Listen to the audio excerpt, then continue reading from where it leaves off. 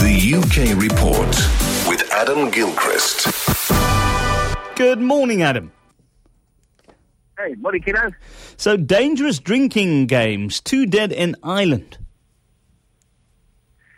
Yeah, this is one of those things. I mean, there have been drinking games, I'm sure, since somebody invented drinking games and put the two together. And of course, they tend to be dangerous because alcohol in large quantities in short amounts of time is not good for you. Lo and behold, throw in the whole social media, young adult peer pressure aspect, and we have a game called Neknomination, which is thought to have actually been imported from Australia to the UK.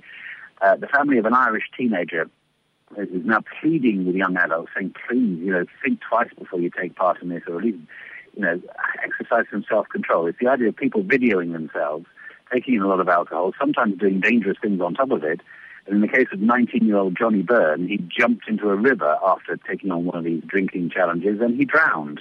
It's thought another young man, again, sort of 20-odd, may also have died in Dublin. And there's this worrying trend, there's this thing, I suppose, which we do seem to have, particularly in Ireland and the rest of the UK as well, which is that binge boozing is sometimes seen as a kind of badge of honour. Nobody shall challenge me doing this, however stupid it is. And that's one of the problems, of course. We all do stupid things at the age of 19, but, when it costs you your life, that's really silly, isn't it? Yes, as a matter of fact, we're going to chat to someone who's taken Neknomination and turned it on its head.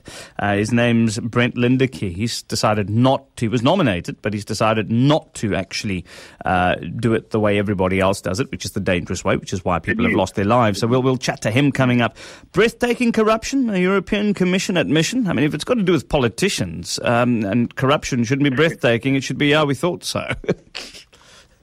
Yeah, I suppose there could be a bit of that, but I guess this goes beyond political corruption. This is into business corruption, institutionalized corruption. Yeah, there's a little bit of government corruption in there as well, but basically, really, it's only a snapshot as well of what's going on in terms of bribery and fraud and sales tax fraud and that sort of stuff in 28 European Union countries. And according to this report from the European Commission, the total cost to the European economy of corruption is 120 billion euros, which I make 1.8 trillion rand. These figures are just enormous, whether you take euros or pounds or rand. The Home Affairs Commissioner, Cecilia Malmström, says that, essentially it's something that we need to crack down on. But also, she doesn't mention this. I noticed this on the map. I wonder if there's anything in this at all, or it's completely coincidental. But it does seem the colder the country, the less corruption there is. If you look at the map of corruption across Europe, there's less in the UK, Scandinavia, Germany, and considerably more in Spain, Greece, Romania, Croatia, Italy. I wonder if that's just a geographical blip of some kind. Canada or bust? I hope you talk. Yeah, okay, let me not go there. Canada or bust? Tell us about that. Daredevil runner completes an amazing run.